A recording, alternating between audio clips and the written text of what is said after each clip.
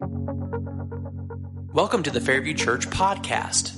At Fairview Church, we are dedicated to reaching our neighbors with the true freedom found in full surrender to Christ. To find out more about our church, including service times, location, and current sermon series, please visit us online at www.myfairview.org. Well, good morning, Fairview. So glad to see you all today. If you're new with us, my name is Devin Black. I'm the pastor of worship and administration here at Fairview. Yes, you heard that right. Worship and administration, and that is strange. Right? Yeah, thank you. The first amen I ever got. Worship and administration. Typically, you don't have a creative person handling administrative things, so good luck. Now, I was thinking about it. Pastor of worship and administration. You know what?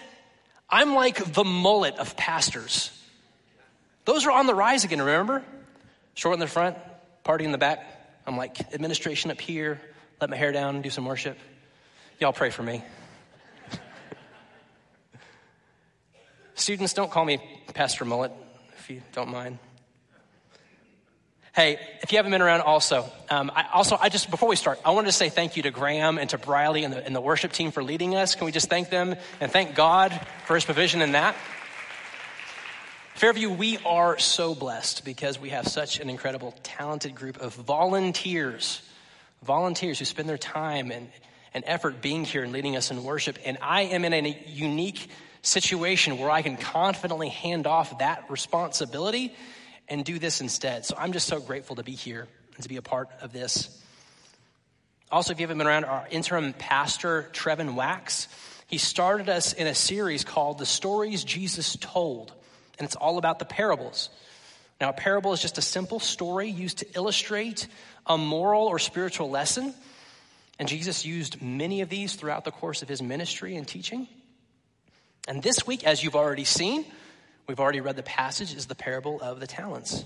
Now, but before we jump into the scriptures again, I want to ask you all a question, just by a show of hands, and I'm going to go ahead and put mine up because I'm guilty of these.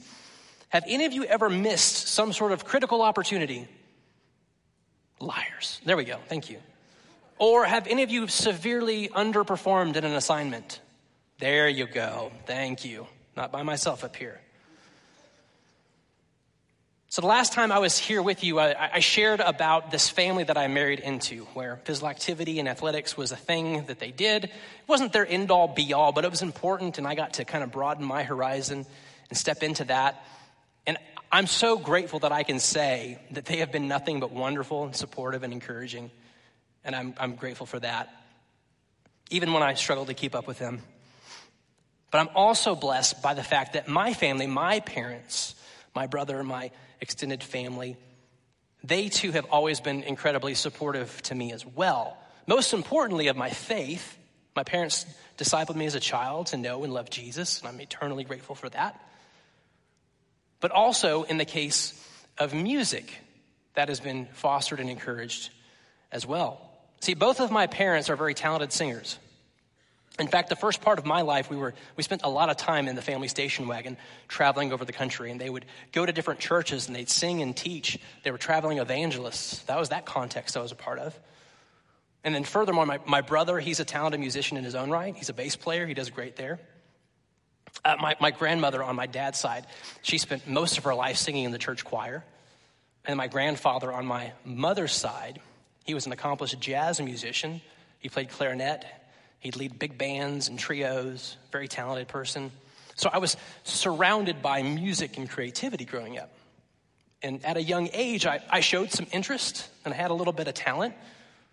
And so starting at the age of 8, I was able to start taking piano lessons. And all throughout elementary school and junior high, I continued. At one point, I found a teacher who taught me basic chord theory and improvisation. That's what you see here. That's what you see with most of the musicians on stage. We don't have written out like notes of music that we're following. We have a chord structure and we're making up what we play. And I'm eternally grateful for that foundation because it allows me to play in this context. But as I was approaching high school, we decided it'd probably be beneficial for me to be exposed to classical training, which, if you know anything about that, it's just a completely different animal altogether. And we were fortunate to find a very accomplished concert pianist in our area to be my teacher. Now, she had received multiple performance degrees from happened last service too, the New England Conservatory of Music, Now, the New England Conservatory of Music in Boston is a very prestigious school. You may not know it, but think like Juilliard. That might be a school you're familiar with. It's kind of that level of people that go to these institutions and train and study. And she herself, following her studies, had quite a bit of success concertizing throughout Europe. She met her husband over there and was quite accomplished. And as they settled down and had children, they decided to settle back in Arizona where she had family, and she began to teach.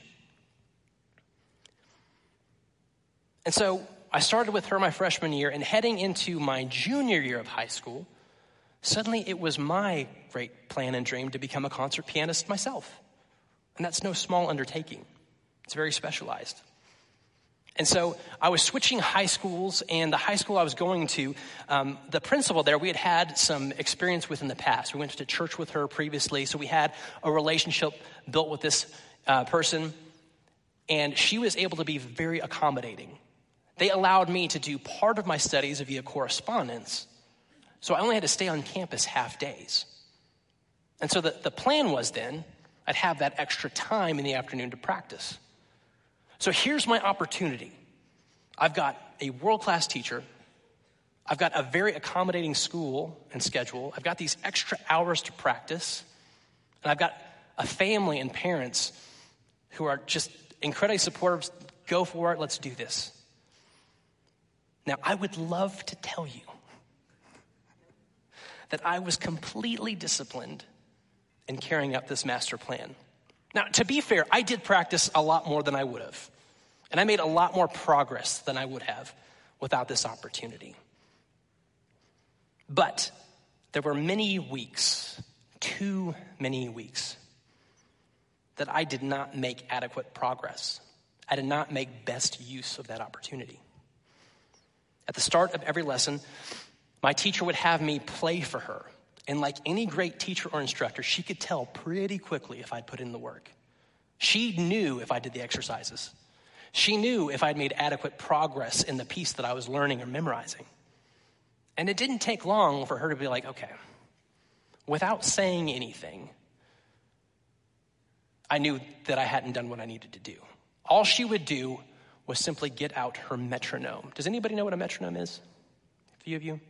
They've got digital ones now, which are fine, but there's the cool old ones. They kind of look like this obelisk-looking thing you set on the piano. And musicians use this. It's got a pendulum that ticks back and forth, kind of like the reverse of a clock pendulum. And it sets a tempo.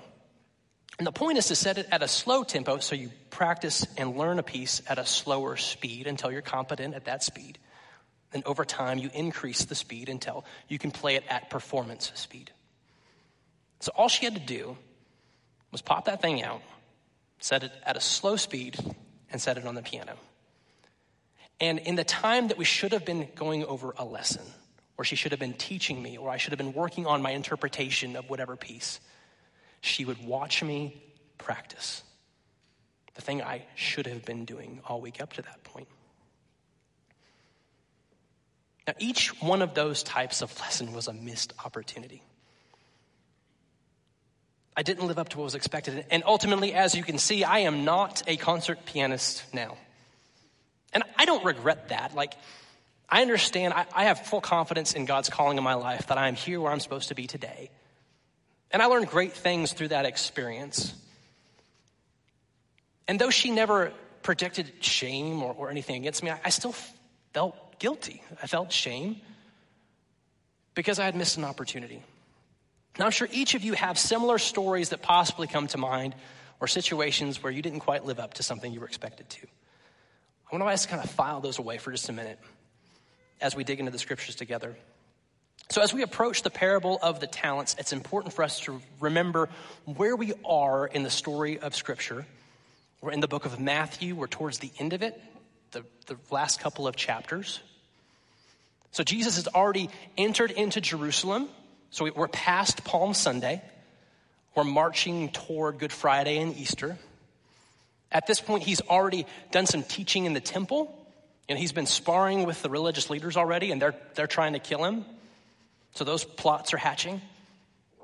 And on their way out of the temple one particular day, he's walking with his disciples. And they're all looking around. They're like, wow, look at this place. Isn't the temple, isn't it magnificent? Isn't it heavenly? What an incredible structure.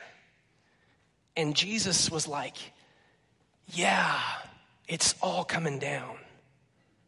Like the most bummer of prophecies. Just kind of lets the air out of their balloon. He's like, sorry to say, guys, there's a time coming very soon that not one stone will be remaining on top of the other. And they're like, okay. So they kind of just shuffle up the Mount of Olives together, and they get settled up there. Jesus kind of sits down, and I just picture the disciples kind of like, you talk to him. What is he talking about, right? So one, probably Peter, because he always opens his mouth when he shouldn't. That's not in the Bible, I'm just assuming. He's like, Jesus, what are you talking about? When is all this going to happen? And from that question, Jesus springboards into lengthy teaching on the things to come, signs of the ends of the age, predicting persecution and a great time of tribulation, the coming of the Son of Man, the mystery of all that timing, the surrounding that, and the call ultimately to faithfulness. And he begins to illustrate the kingdom of heaven, his kingdom, through these various parables, one of which we're looking at today. So that's where we're at. So let's pick up in verse 19. We're just going to kind of go through this kind of a couple of verses at a time. Verse 14 says, for it being the kingdom of God, his kingdom, for it is just like a man about to go out on a journey. He called his own servants and entrusted his possessions to them. So the man's going away, and he'll be gone for an indeterminate amount of time, but very likely a lengthy time. Because if it wasn't lengthy, why would he entrust his stuff to someone else? If it was just going to be a couple weeks, he'd be like, see y'all in a few weeks, I'll be right back. But no, the Greek here, paradidomi, literally means he hands over his things. Like he's giving them all but claim of ownership to go and to do and to use wisely. So there's a great deal of trust and expectation placed upon these stewards. Picking up in verse 15, it says, to one he gave 5 talents, to another 2 talents, and to another 1 talent, depending on each one's ability. So he didn't give equal portions to his servants, but according to their ability. So this shows that this master has an intimate understanding and knowledge of his servants, right? He's not this disengaged, disinterested master who doesn't know his people well. No, he knows them well enough, and he adjusts their level of responsibility accordingly. Now, additionally, the amount of money and influence that's given to these servants was immense. You see, because of our limited perspective as 21st century Americans, we can miss some of this language he uses for emphasis. Because we hear words like servant, and we think, oh, he's talking about someone doing manual labor or setting a table or some other menial task. But the level of stuff that's involved with this shows these were very highly educated, influential, and accomplished men.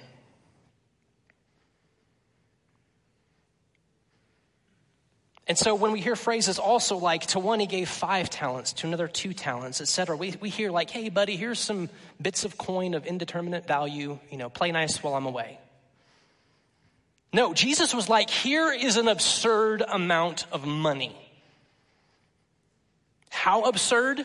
1 talent is equal to 6,000 days' wages. That's about 20 years worth of wages for a skilled laborer. And to the first, he gave 5 of those things, right? That's 100 years worth of income for a skilled laborer. More than a lifetime. In fact, if you kind of look at the life expectancy of someone in the first century, you could make a case that's like 2 lifetimes working wages, right? And he gives it to the first guy.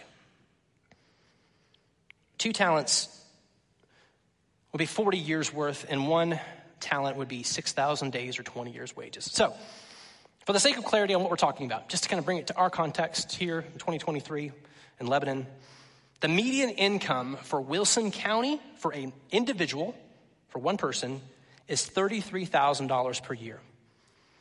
And so that would make 5 talents to be $3.3 million. Yeah. 2 would be just over 1.3 million. 1 talent, 6,000 days worth of wages, $660,000. Now, I would just imagine that you all have friends or family members you wouldn't even trust with that kind of money, let alone an employee or a servant.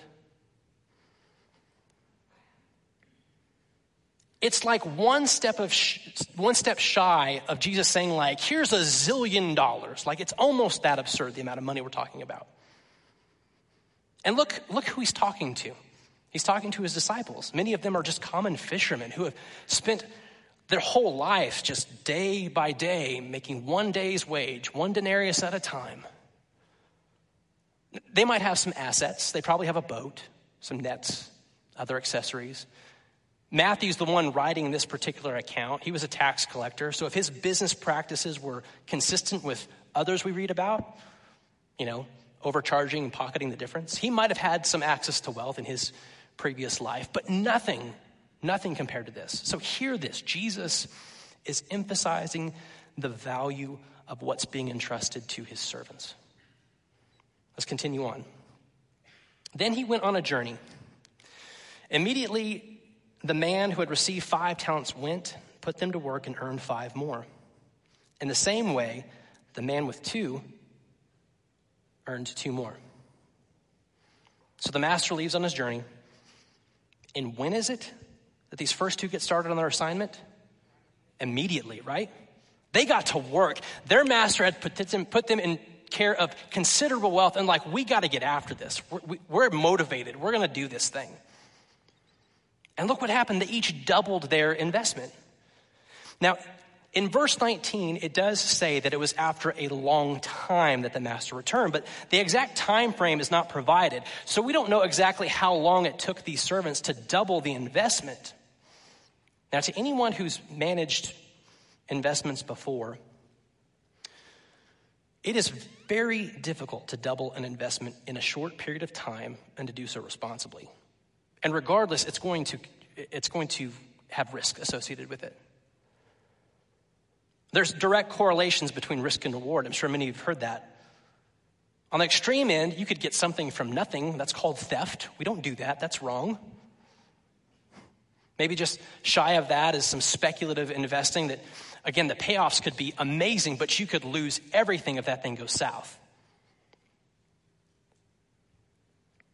Based upon the level of wealth possessed by this master, it's likely that the servants would have full access to the various markets available to them in this first century context.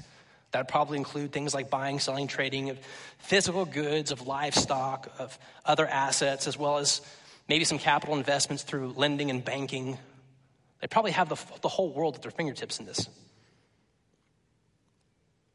Now, in the investment world today, there's an interesting calculation called the Rule of 72. Some of you may have heard it before. The Rule of 72 is a formula to determine how long it would take to double your money based on the interest rate your investment is generating and compounding upon itself.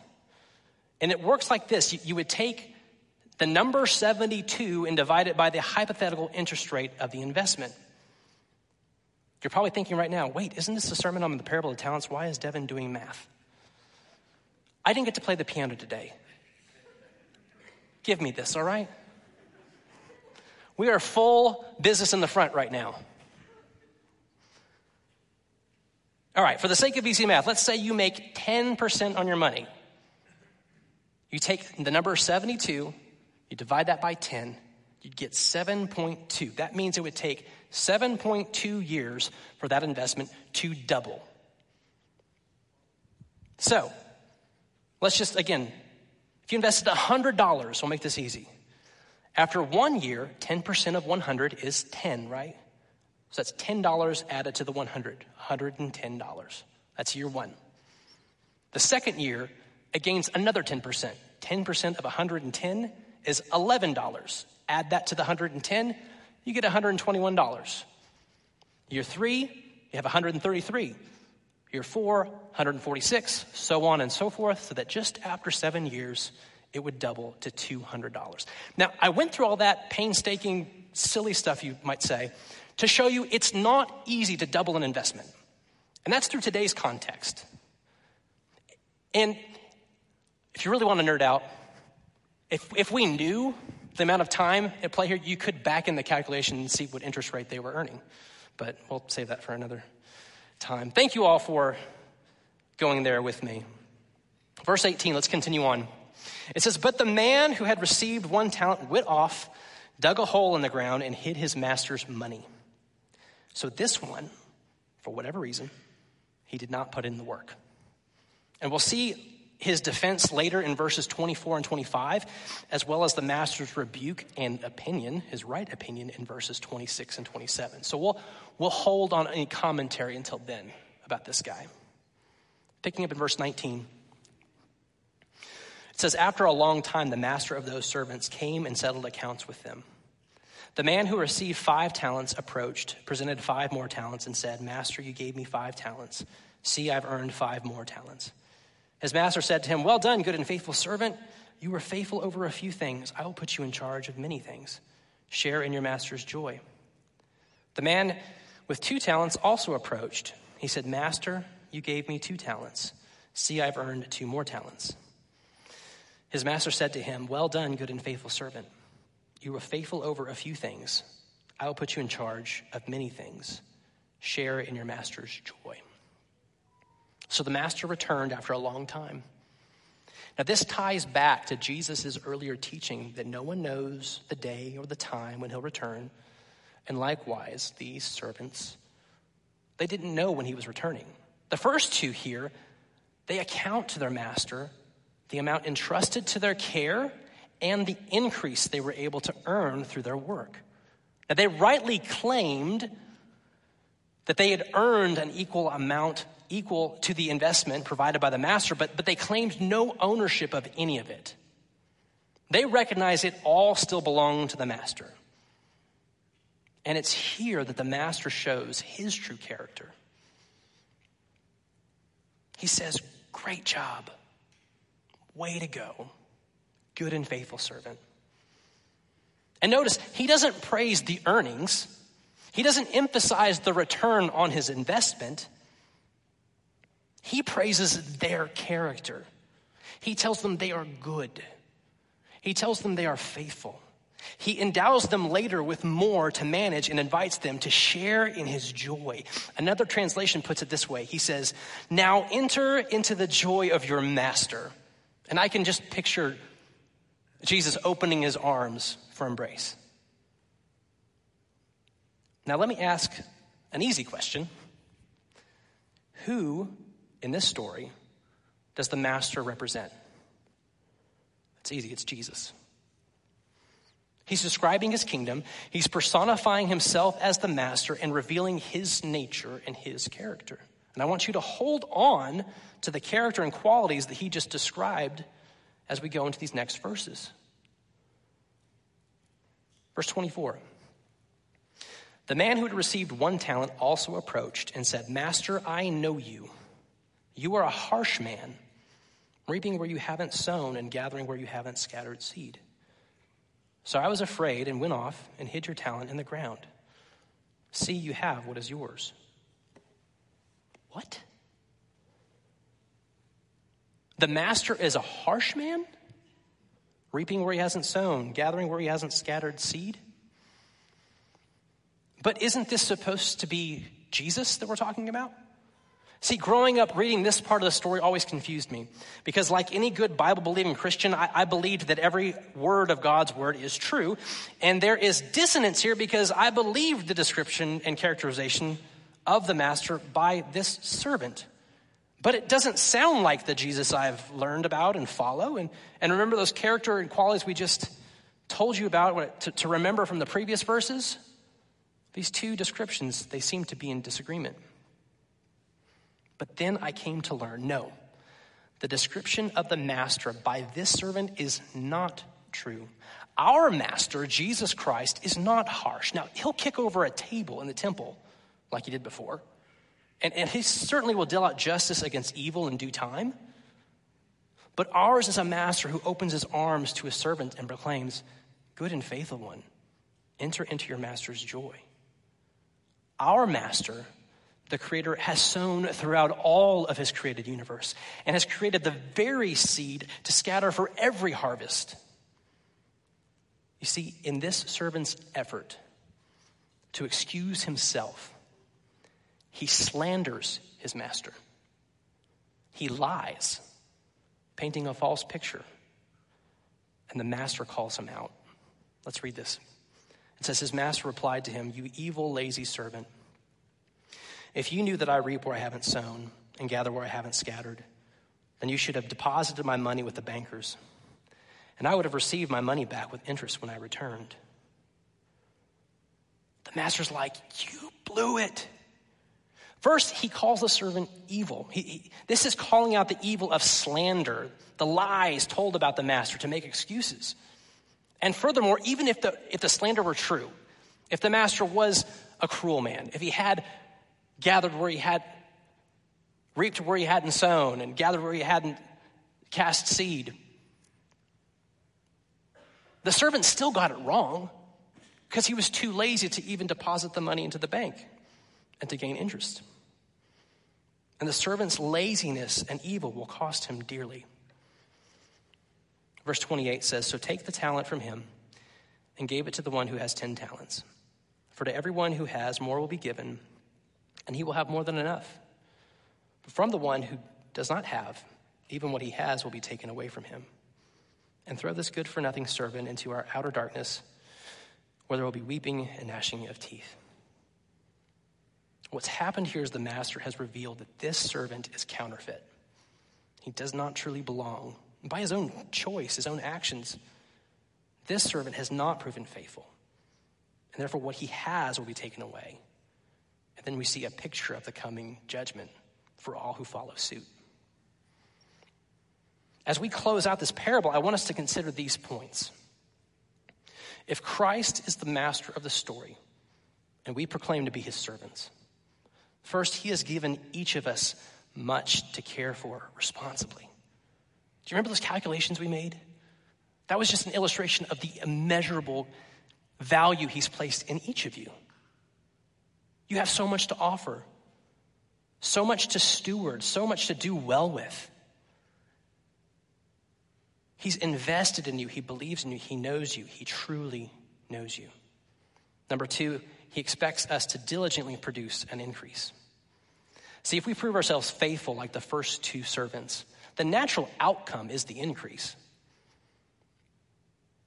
We show our faithfulness, our good character, and that's the biggest thing. That's what he's concerned about is our hearts.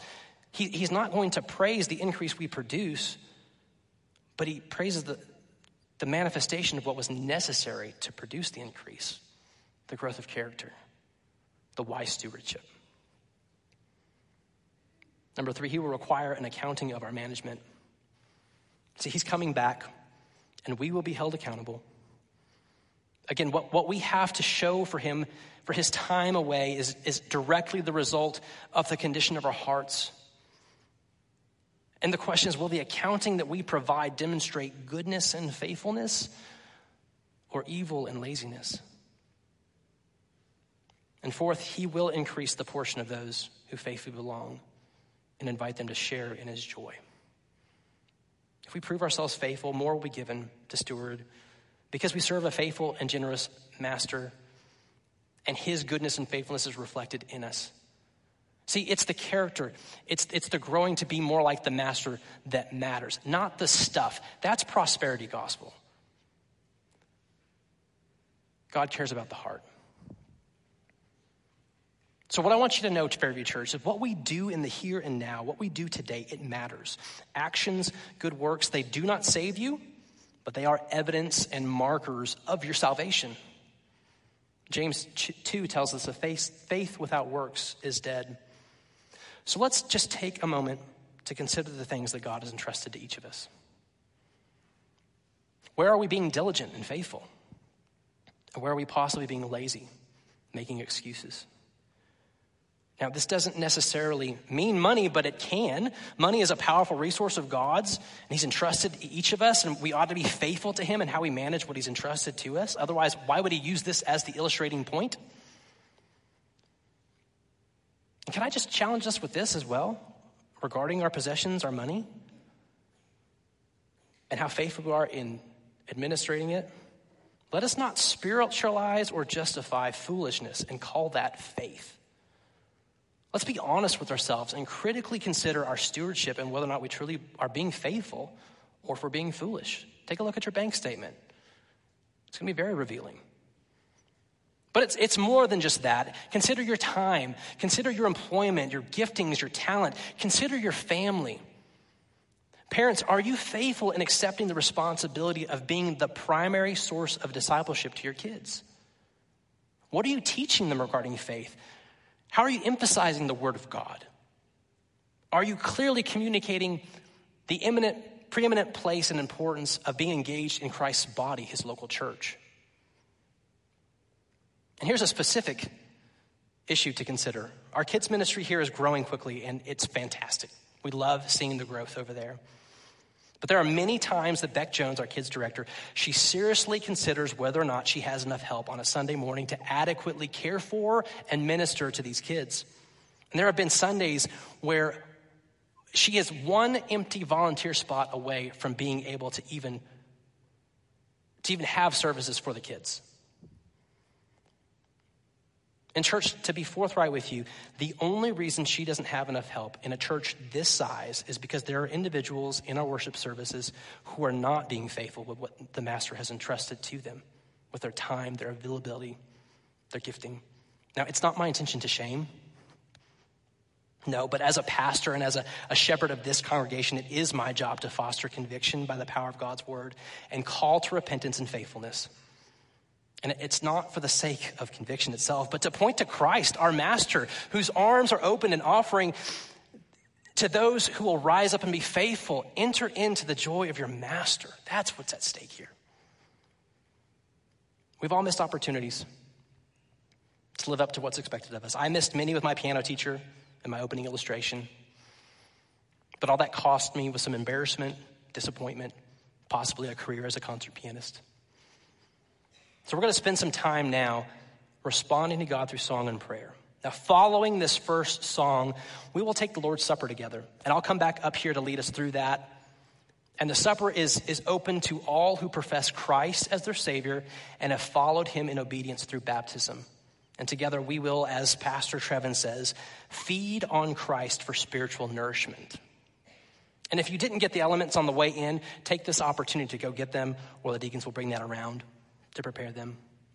But most importantly, during this first song, I want each of us to consider these questions and respond accordingly. Are there works of faithfulness in your life showing evidence that Jesus is your master? If so, that's great.